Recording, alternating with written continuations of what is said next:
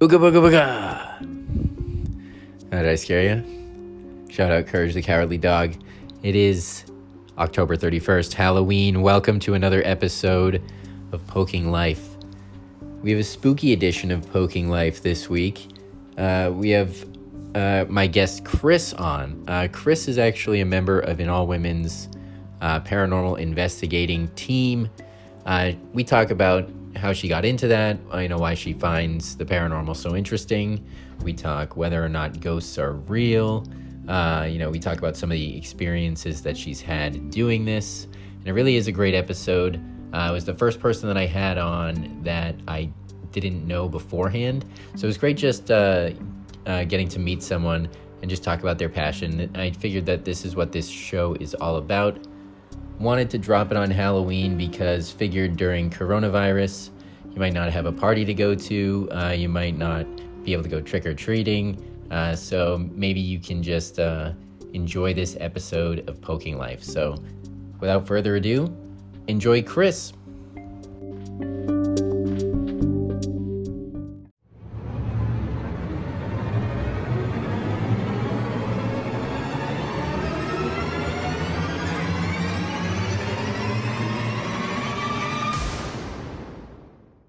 Welcome to the show, Chris.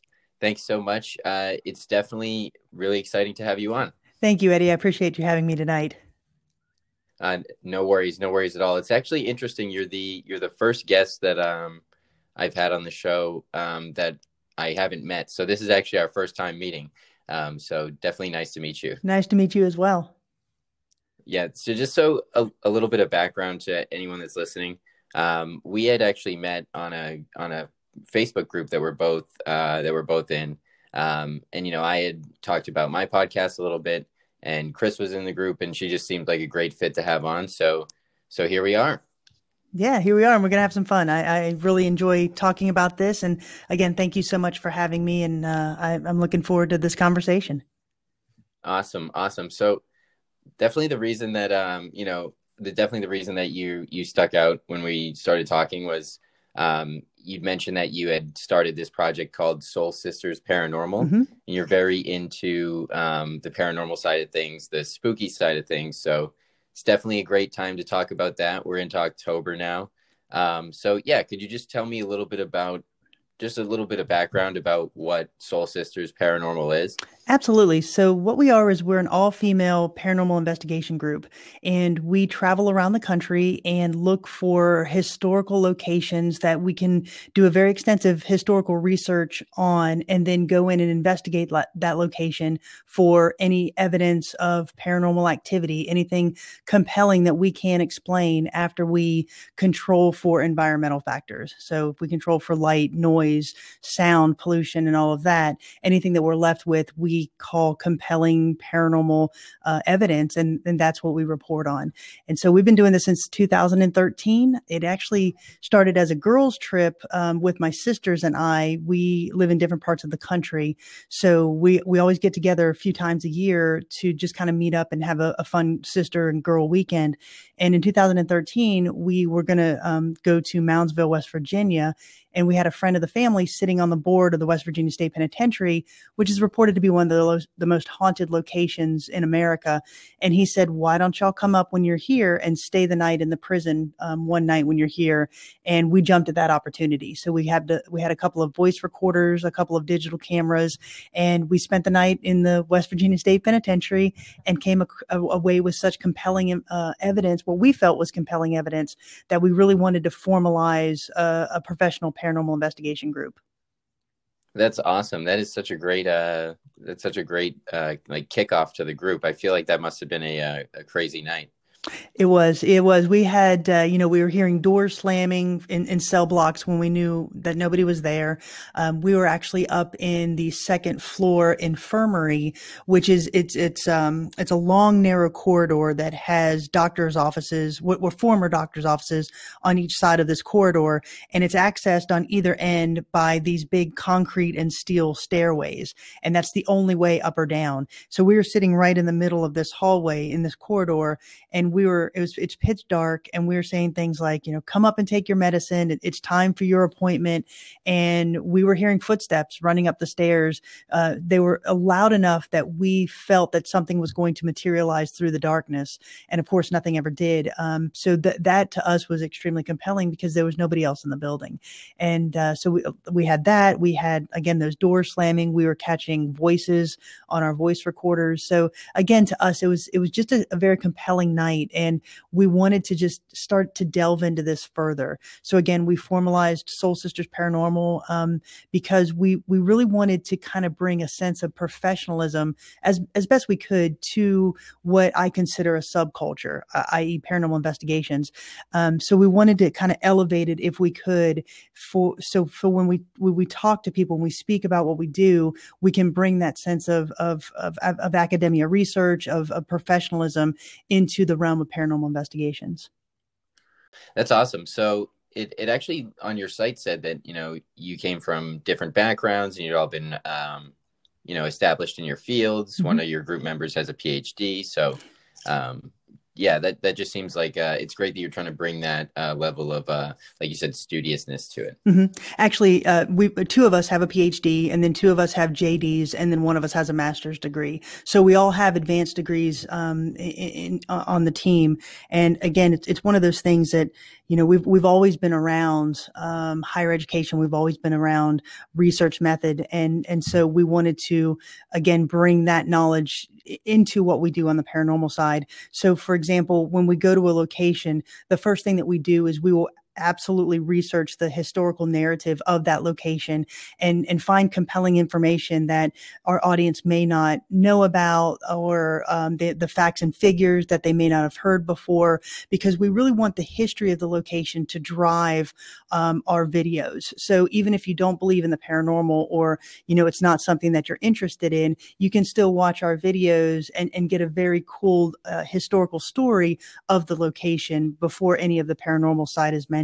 So we wanted to really bring that to the forefront. And then when we go into these locations after our research, again, we control for as much as we can those environmental pollutions, such as noise. We take copious notes on, is there any airline traffic? Is there any train traffic around? Do the neighbors have dogs?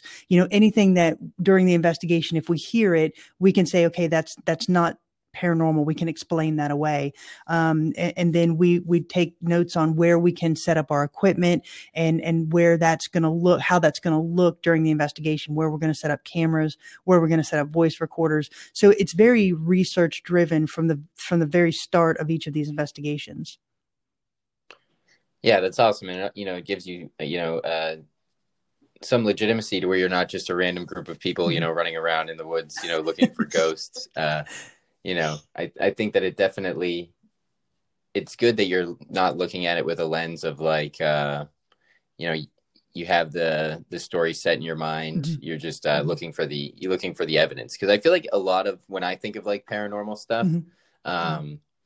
A lot of stories that I hear, it's like, well, I don't know if that's a ghost, but I'm like, well, what are the other possible explanations? And there really aren't, sometimes there aren't any explanations, it seems like. So, I could perhaps be persuaded to believe in some cases. Well, and you're right, to your point. We do go in with a very healthy skepticism to each of the locations that we go into. And again, if we can explain it away, then we're absolutely going to do that. So, for example, we had a business guy. He contacted us and said, I'm convinced that my store is haunted. I need you to come in. I want you to do an investigation because I'm 100% convinced that there's something going on here at night. After we lock the doors and leave, my night vision video cameras are going off. And so I'm just convinced that there's something here. So I said, absolutely not a problem. We'll go and do that. So his storefront is such that it's all glass. It's all glass storefront, and it's a longer building. So instead of going out, it goes in. So you've got this glass storefront, and then he had mirrors along the wall and such. And then he had display cases. So he had his night vision video cameras set up in the corners, each of the corners of his store.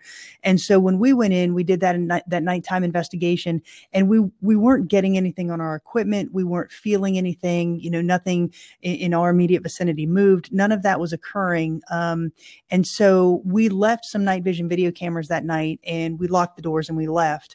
So when we came back the next morning, I was speaking to him and I said, did any of your cameras go off? And he's like, oh, yes, things were messing with it last night. They were going off and on. And I said, okay, give me those timestamps.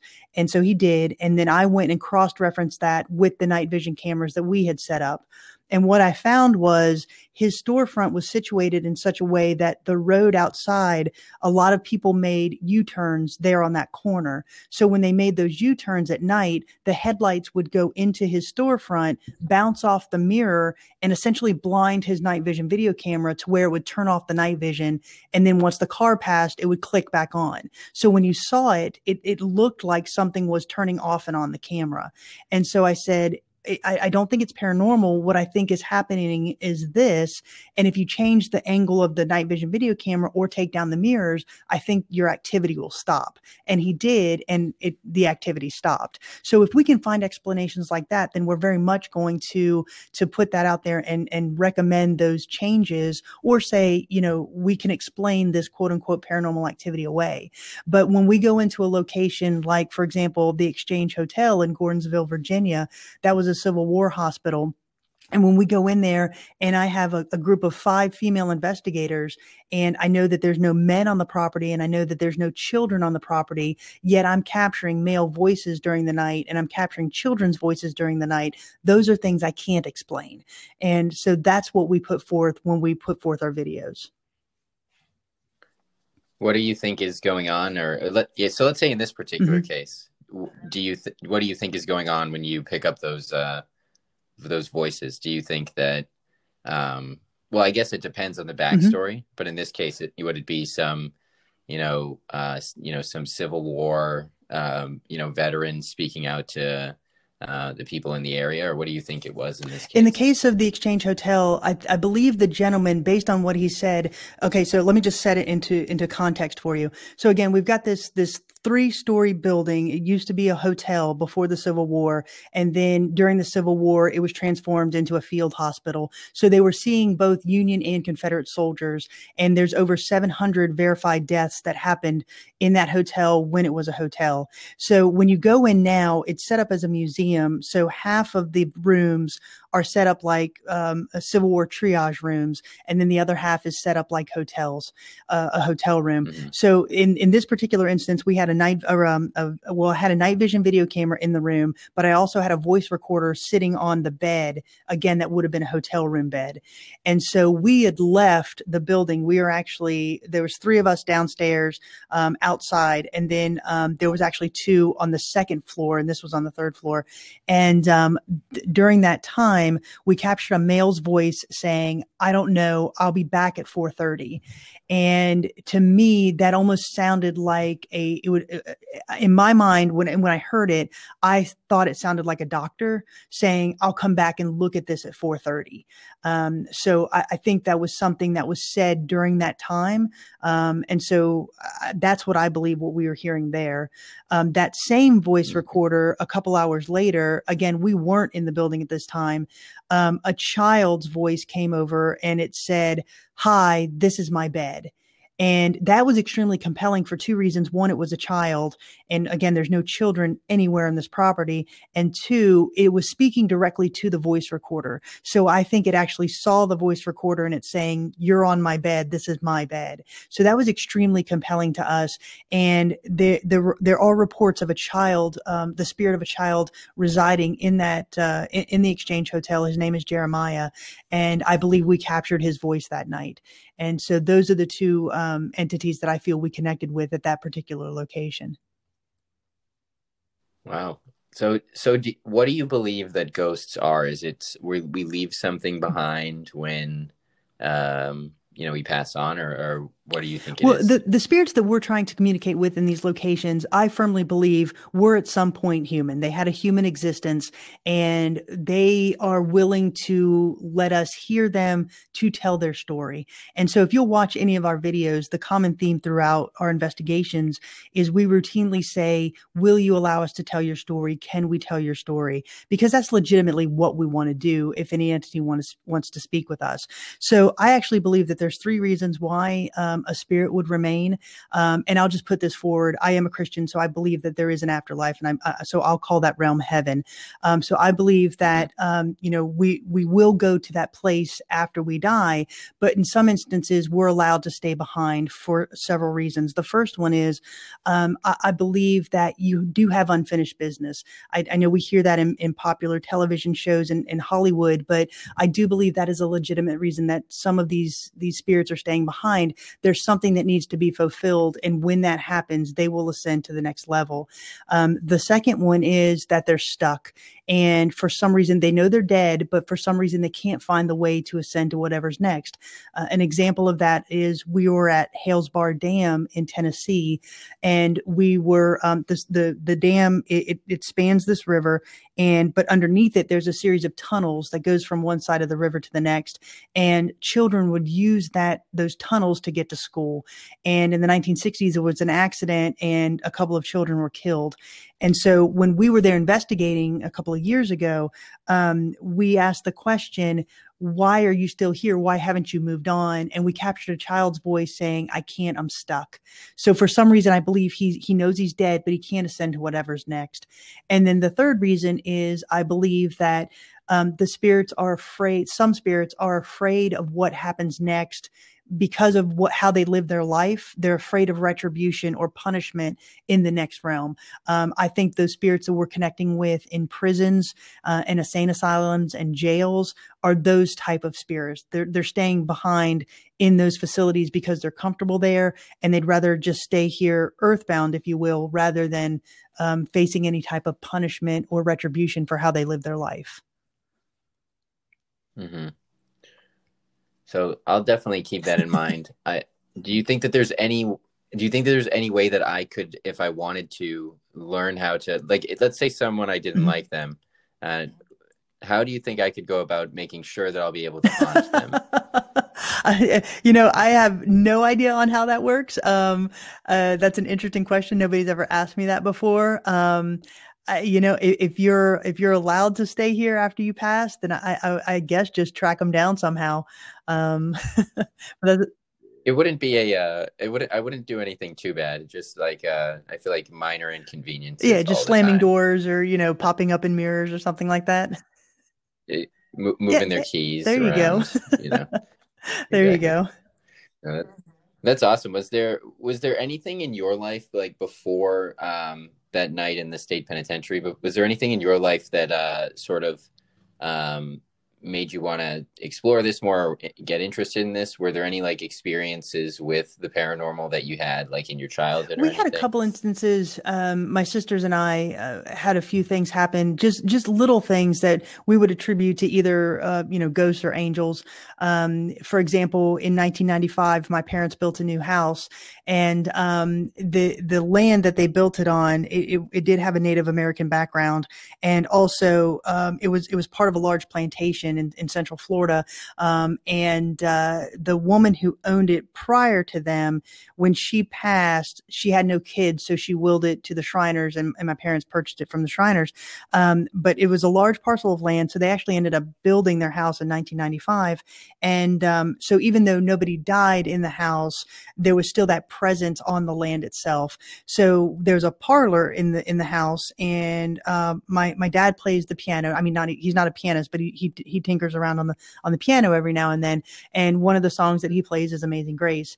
And the first time that he played it, the room filled up with like this mist, and it didn't go past the threshold of the door. It stayed right in the room. And it was like a floral smell, which was extremely interesting. And every time he plays Amazing Grace, for some reason, you just kind of get this haze. The room just kind of looks hazy, and you have that floral smell.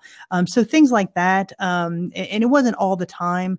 But then also my sisters and I would watch those popular television shows or those movies about paranormal investigators.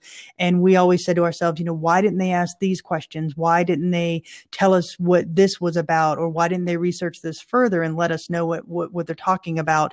So we said to ourselves, if we ever get the opportunity to go on a paranormal investigation, we would jump at that chance. And that just happened to come in 2013. That's awesome. That's great that you've kept going with it. Do you think that it's strengthened your relationships at all? Oh, well, my sisters are my best friends, and they always have been. I mean, my one sister is my twin sister, so we've always had a very close connection. My family, my whole family is just extremely close. I mean, even my aunts and uncles and cousins. We talk a couple times a week or email and really keep up with our lives. So we've always been extremely close. But this is just a unique thing that we can do.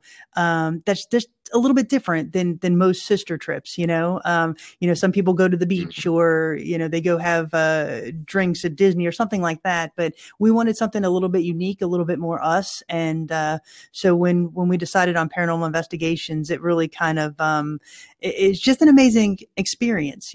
I get to go to these places that are extremely historical, and we get to have that tactile experience with history. I get to go into a Civil War hospital, and I'm walking on those hardwood floors that Civil War soldiers walked on, or I'm in Fort Mifflin in Philadelphia, and I can put my hands on bricks that were laid by Revolutionary War patriots, and to have those experiences with my sisters is just awesome to me, and that's really why we do this, to have those experiences. And then when we can couple that with some unexplained paranormal evidence, that is just the bonus.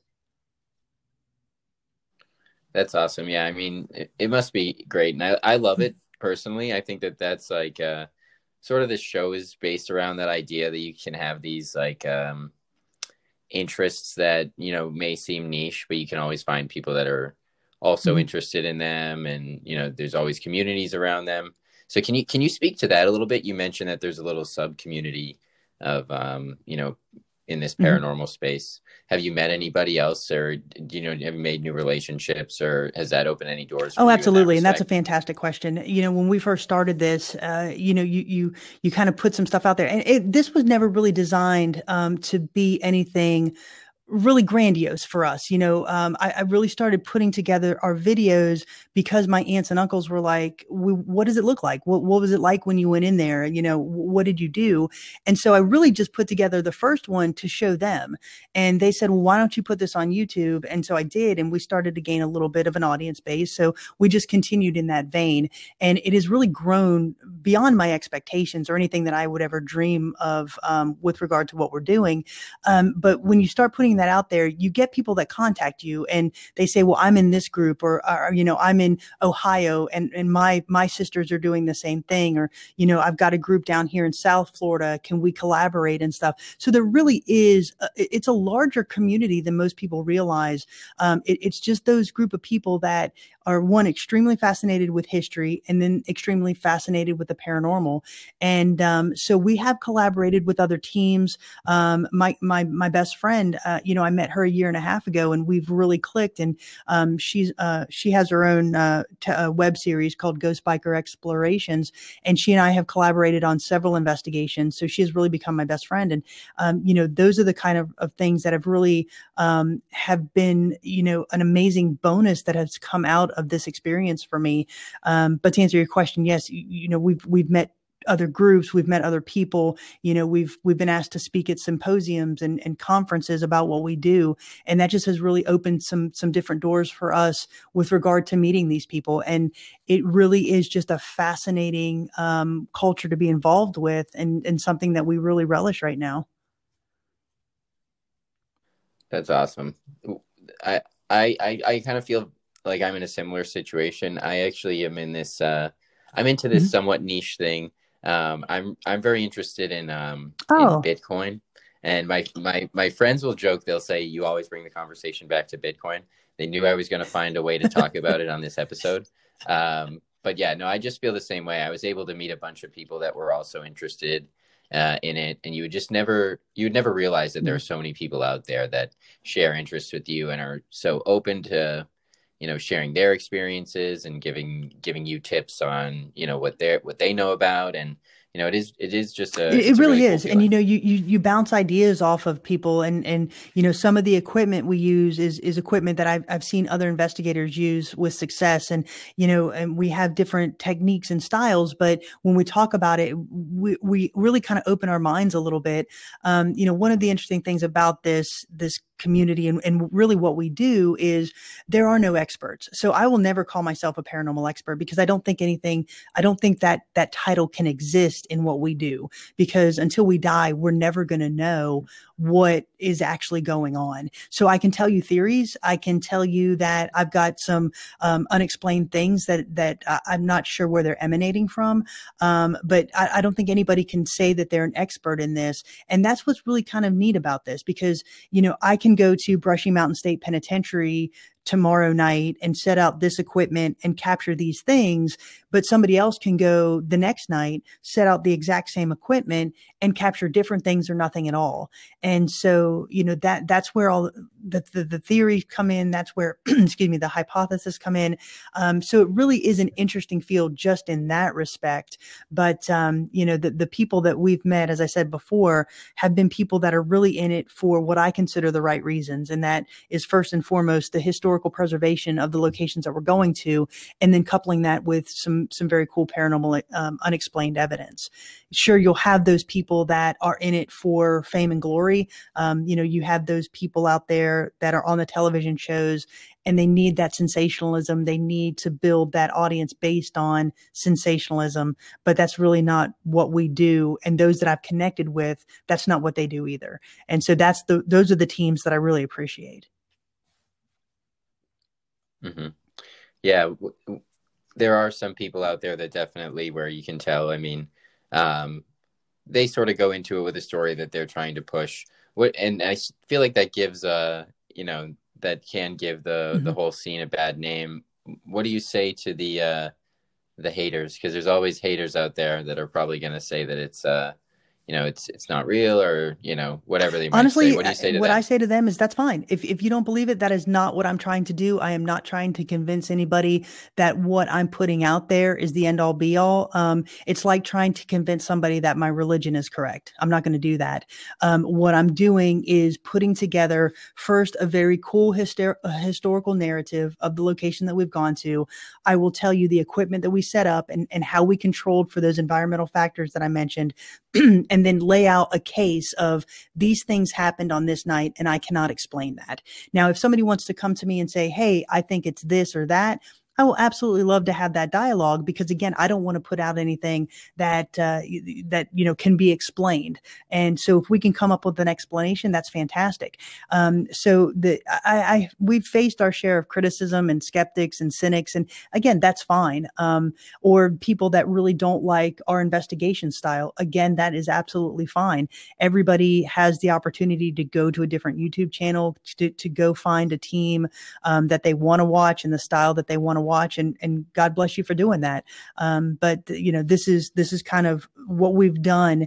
Is our investigation style works for us, and we've got a really cool, faithful audience base because of that. And again, if it's something that you don't want to watch or believe in, that's absolutely fine with me. Hmm. 100%. I think that's the best way to just think about it. Just Mhm. you already have the audience base. They like what you're doing, so don't Yeah. worry about what other people say. I did want to ask you a little bit about you talked a little bit about the Mhm. investigation style and the equipment. Could you just tell me a little bit about like what what that entails? Like when you're going to a site, you had mentioned a little bit about Mhm. cameras and recording sounds and things like that. But when you go to a site, like what is it? What sort of techniques are you using? What are you really trying to probe for? what's going through your mind when you're like Okay. when you're going So, through for that example, we'll process? go back to Brushy Mountain State Penitentiary, and this was a former maximum security prison in Petros, Tennessee. It closed in 2009, and so really the worst of the worst offenders were housed in this location. So when we go to investigate someplace like that, the first thing that we always do, is we take a day tour. We do that for a couple of reasons. The first thing is we want to, again, we want to see it in the daylight and look for, again, those environmental factors that I mentioned. If we've got windows here, is there a street light that's going to come through? What is the airplane traffic like, train traffic, car traffic, dogs in the neighborhood, anything like that? We look around and we make sure that we can control for those. And then what we also do is we look for places that we want to leave our stationary equipment. So we have 20 night vision video cameras and we have 10 voice recorders. So we will leave them in different parts of the campus. For example, we'll leave, so for Brushy Mountain State Penitentiary, we'll leave one in cell block A, one in cell block B, a couple in cell block C. So even though we're not there at a particular moment in time during the night, we still have coverage, both audio and visual, of that of that area. So we look for those where we're going to put that in the daytime. And so when we come back the night of, we're not wasting time looking for those locations. So again, we take copious notes, we look for those locations, and then we really strategize our investigation, what the investigation is going to look like the night we go in. So then we'll come back that night and we will divvy up the equipment. And so I'll take some and I say, okay, I'm going to go to cell block A and I'll put out the equipment. And then Jenny will go to cell block B, Kim will go to cell block C, and we'll set up all of that stationary equipment. Then we'll reconvene and we will start the investigation. So it could be we all five go to a location at one time and do what we call an EVP session, or two of us will go somewhere, or sometimes one of us will go into a cell block and sit and see if we can get any type of responses from what we're doing. So basically, we just go around the entire location during the night conducting those EVP sessions. And EVP stands for electronic voice phenomena, and it's essentially those audio and visual recordings that we capture during the investigation. So, we'll go into, like, say, the cafeteria at Brushy Mountain State Penitentiary, and we'll sit there and we will ask questions. Essentially, we're talking into the dark and saying, are you here? Can you give us a sign? Jack, or one of the guys there, his name was Jet, Jet, are you here? Henry, are you here? Can you communicate with us? And so we always have voice recorders going as well, because, to capture those noises or those voices that we don't hear in the moment. And then we also have handheld equipment. We have things like K2 meters, and these are pieces of handheld equipment that are designed to measure electromagnetic energy or electricity. So when we go into a location and I know that there's no power on or no electricity in that area, yet we're getting spikes on these things designed to measure electricity, that to me is extremely compelling. So we have that. We have what we call a REM pod, and that also measures electromagnetic energy, but it also gives an audible alarm. So if we set it in the middle of the room, theoretically it should not, and there's no power, theoretically this should never go off. So when we're standing there and something acts upon it to make it alarm, again, that to me is extremely compelling. We have a device called the Spirit Box, which is a small AM/FM radio. It fits in the palm of my hand, and it's a small AM/FM radio that's been designed to sweep very rapidly through frequencies. So when I turn it on, it sounds like as it's running through all of these frequencies at a high rate of speed. So theoretically, I should not hear a phrase come through that Spirit Box because it's going so fast through frequencies. So when the idea is that spirits can use the white noise to communicate with us. So when I hear a phrase come through there, again, that's extremely compelling. We take trigger items, what we call trigger items. So if we're going into Brushy Mountain State Penitentiary, we'll take things like water, cigarettes, cigars. We've taken whiskey in, those things that are designed to elicit a response if we can get them. So we're very big on trigger items. And then after the investigation, we collect all of our equipment and we watch every piece of video footage that we captured and listen to every piece of audio footage that we captured. So, if I've got 10 voice recorders running for 10 hours, I'm listening to all of that audio to see if we captured anything during the night. And then we will take that, anything compelling that we find, we'll put together that historical narrative, and then we produce the video of the investigation. That must be a lot to go through. I record like hour-long episodes, and it's a lot of editing in my book. So, definitely a lot of respect. It's clear that you and your sisters are passionate about Yeah, this. thank you. So it really is. awesome. But it's one of those things that I feel if we don't go through it, then it's doing us a disservice for having gone to the investigation in the first place. If we're going to commit to this, that's how I feel we need to conduct the investigation is to really go through all of that footage. Now, there are some teams out there that when they do their investigations, excuse me, they will just do a YouTube live or a Facebook live and walk into a location and walk through and are there for 2 or 3 hours. And that's their investigation style. And that's fine. I'm not going to disparage any team that does that, but I feel it loses something. I feel you're losing the historical aspect. And then I feel like you're losing the opportunity to listen to audio and listen to video.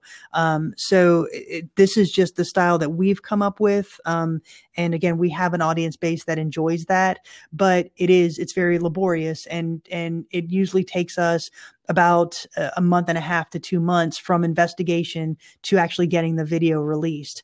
And so that's the trade-off. There's no instant gratification for our audience when they know we're going to a location. They know they're going to have to wait a fair amount of time before we can release the findings from that investigation. Well, I'm sure that there's a nice build up for them with anticipating it and everything. So I'm sure it works out. So I did have a few just like sort of, I wouldn't call them rapid fire questions. We can take them at whatever speed, but yeah. So what is the most haunted I would say is the old Gilchrist County Jail, and that's in Trenton, Florida, which is about an hour's west of Gainesville. It was a small county jail. It has 4 cells it's 2 stories. It has 4 cells on the bottom and then 4 cells on the top. And it was in operation from 1928 to 1968. And I've investigated there a couple of times, but the first time I investigated, it was with I collaborated with my friend Miranda from Ghost Biker Explorations, and she and I were the only 2 people on the property. And I would call it the most pure investigation in the fact that every piece of equipment that we had that night was alarming and verifying every other piece of equipment that we had set out. And so, and that's very rare in what we do. So, that to me is probably the most active with unexplainable paranormal evidence. It would be the old Gilchrist County Jail. Mm-hmm. I would say startled. Do you ever get scared? A lot of, when we go into these locations and you hear a door slam or you hear a guy standing behind you and there's no man on the property, you do get startled. We've never had a location where we run out screaming. That's really not our style. That's not what we do. Honestly, I'm more scared of humans living than I am of the dead. And so, I can agree with that. I will say that location, the old Gilchrist County Jail, is the one location where, I always have a handgun on me. I have my concealed carry permit. So I always have my handgun on me. And that was one area where I was very glad that we had our guns with us that night, because it's not in the best of neighborhoods. So, after it closed in 1968, it was used as a location where drug deals would go down. So that's the kind of area that we're talking about. So, in that instance, I wasn't scared of the paranormal. We were a little, just heads up because of the surrounding location on that one. But no, I've never been really scared of anything paranormal. Yeah, I feel like I can definitely agree with I'm more scared of just regular humans than the paranormal. But that's a whole nother conversation. So is there anywhere that's like super haunted that you Yes, want to go my bucket to list, someday? it is pretty long. The one place that I would love to get to is Leap Castle in Ireland. That's been on my bucket list for a while. So once we start going international, that is probably the first place that we will go on our international list. I still want to get out to the Queen Mary. We have not done that yet. That's in California. So that's one location that I do want to investigate. So those are the two that are very high on my bucket list right now. Awesome. I saw that you had actually visited. So most of my Mhm. listeners are probably going to be Okay. from Massachusetts because that's where I'm from.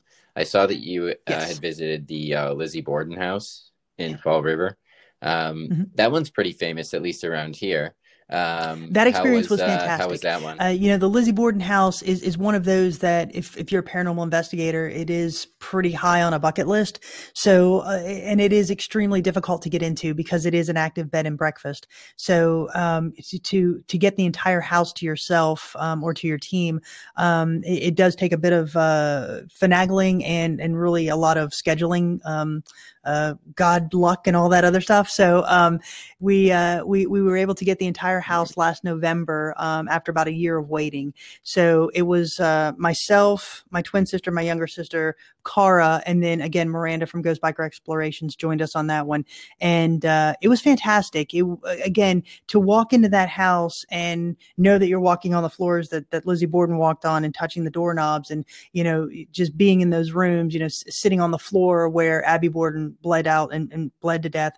It's one of those places that is just like, okay, wow, we're here. And so we again went through those steps of the investigation process, like I mentioned before. And when we started doing our actual investigation for the night, we were audibly hearing children's voices.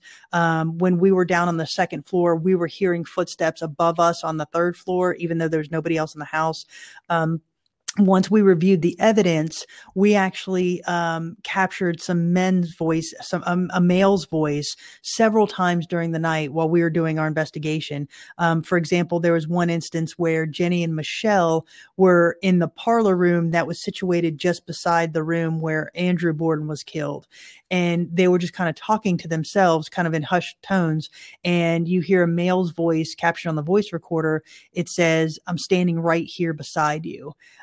Again, extremely compelling. I have no explanation as to why, that male's voice was captured on our voice recorder. So it's very unexplainable and compelling to me. That's definitely it's definitely interesting. I'm trying to rack my brain Mhm. right now thinking about what it might be, but you know, that's why it's paranormal and not just Exactly, normal. exactly. So Also we were up in the room that the maid Bridget stayed in when she was there in the house, and so we were doing a again an EVP session, and we had those K2 meters out, and Miranda had put down another one and said, here's one more." And from outside the door, we were all inside the room with the door shut. From outside the door, a man said, "Ignore it." And we all heard it. All of us in the room heard it, and we captured it on every piece of audio recording up there. So that was extremely compelling as well. And so when we capture those things, to us, it's that really, it gets the adrenaline going, and it's just one of those just amazing experiences. yeah, It is. 100%. That must be like catching the fish, if Mhm. you're exactly. That's awesome. Um, where do you think so you've been all over the US. Where do you think like the most haunted I area really is believe that the in the US? Northeast really has some very legitimate locations that have paranormal evidence and paranormal activity, and I think that's because of the historical nature of it. Boston, Philadelphia, New York, Massachusetts, all of those things that have those locations that have a very rich historical background. Salem, extremely haunted. Hmm. Coming down the eastern seaboard, Charleston, Savannah, all of those that have longevity more so than some of the locations out west. So I would consider the Northeast probably the area that is the most rich in unexplainable evidence. Well, I got some work to do then. So, I'm situated up there. So, I actually went to an old it was an old hospital or like something like that. I forget what town it was in, but Mhm. nothing paranormal was going on, but I was still absolutely terrified. So I definitely couldn't do this. So I have a lot of respect. I'd probably scare the ghosts away, just like screaming at the top of my lungs. So um, I'm not cut out Oh, for well, it, thank but you. I think it's cool that you're doing it. I have two. No worries. I have two more questions. One is sort of a little change of pace, and then the Hmm. other one is one that I actually ask every guest. So not necessarily related, but I think that you'll probably have a good answer. So the first one I just am interested to hear.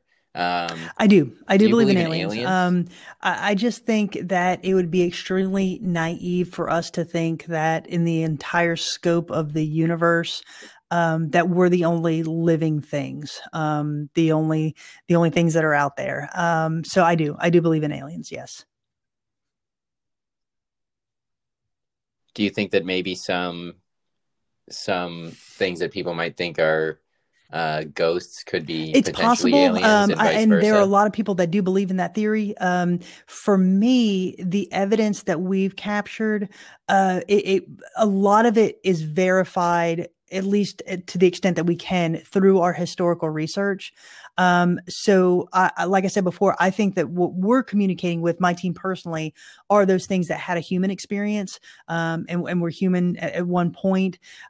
So I don't think we've ever encountered anything that is alien, but I do know that there's a lot of paranormal investigators that do have that theory out there that what we're dealing with or what we're attempting to find or communicate with are beings from another planet. So it's absolutely possible. I just don't, in my mind, think we've experienced it yet as my team. Hmm. Oh yeah. Definitely interesting to think about, though. Um, so my final question is, I basically this show, Poking Life, it's all about um, you know doing whatever you're called to in life, sort of like with what you're doing, how you have your interesting passion around Mhm. this paranormal group. That's sort of what the show is all about. So one thing I do ask for is just a little piece of like Mhm. basic life advice from everybody that's on the show, just so everybody can uh, you know Sure. get something from listening to an episode. Um, Mhm. can be related to the paranormal, can not be, whatever you want. Just if you could give any little piece of advice to the people that are listening, just because I think it is really cool what Mhm. you're doing, going out there, creating your own thing, putting it out to the world, and just doing Yeah. what life calls you to do. Absolutely. So would I love to guess my hear advice would your be, advice. I know it sounds cliche, but you really go out and live your passion. Life is short. If this has taught me anything, it is that while I believe that there's something else after this, there are still those that want to tell their story about their human experience. So have a story. Go out there and live your passion and make it your story. In 100 years, when there's another paranormal investigator who wants to communicate with you, you can tell that story. So if you're just living life on the sidelines, it's really doing a disservice to you and your human existence. So go out and live life and enjoy it and have fun because life is meant to be lived. I love that. I love the way you put it too. Have a story. I haven't heard it Well, put that thanks. way. That's awesome. Well, I thank agree you. Yeah, we're having 100%. fun with it And for I think sure. you're doing that. So awesome. Well, thank you. Thanks so much for, taking the time to chat with me. I really do appreciate it. It has got me even more inspired to get out there during this spooky season. And, maybe I'll take a trip back to that hospital. I'll have to look up where it was, but maybe Yeah, I'll let you absolutely. know how And it if we're goes if ever it up in does your neck take of the woods place. again and you'd like to go on an investigation with us, you are always welcome.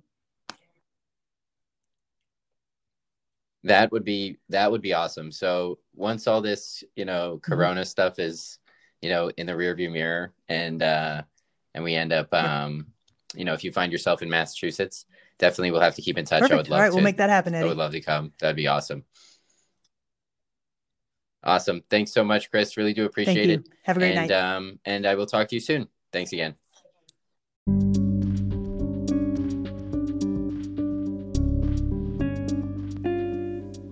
And that is a wrap. Thank you, everyone, for joining me on this Halloween edition of Poking Life.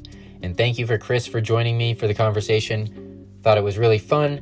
And, maybe now I am more of a believer. So really do appreciate you taking the time. Thanks, everyone, again for listening.